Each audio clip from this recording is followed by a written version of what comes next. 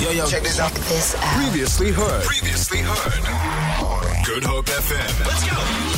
And we have a brand new Miss South Africa, our reigning beauty queen here on the morning show, Delucia Daniels. You're our beauty queen. Oh, thank you. We love you. I'm not nearly as beautiful as the girls on stage last night. Not at all. Say what?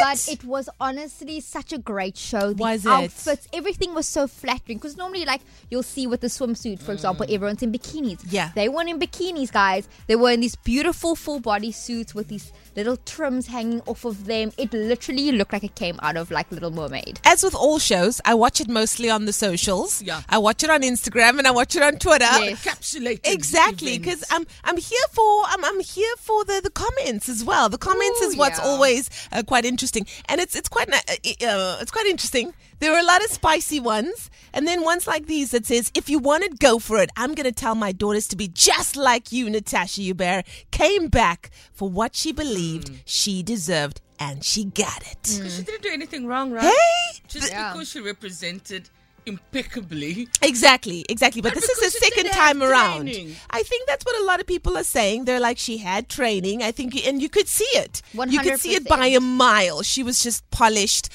She had the first Miss South Africa that she took part in. Then she went to Miss Universe, and then she came back. But hey, what's wrong with a little bit of training?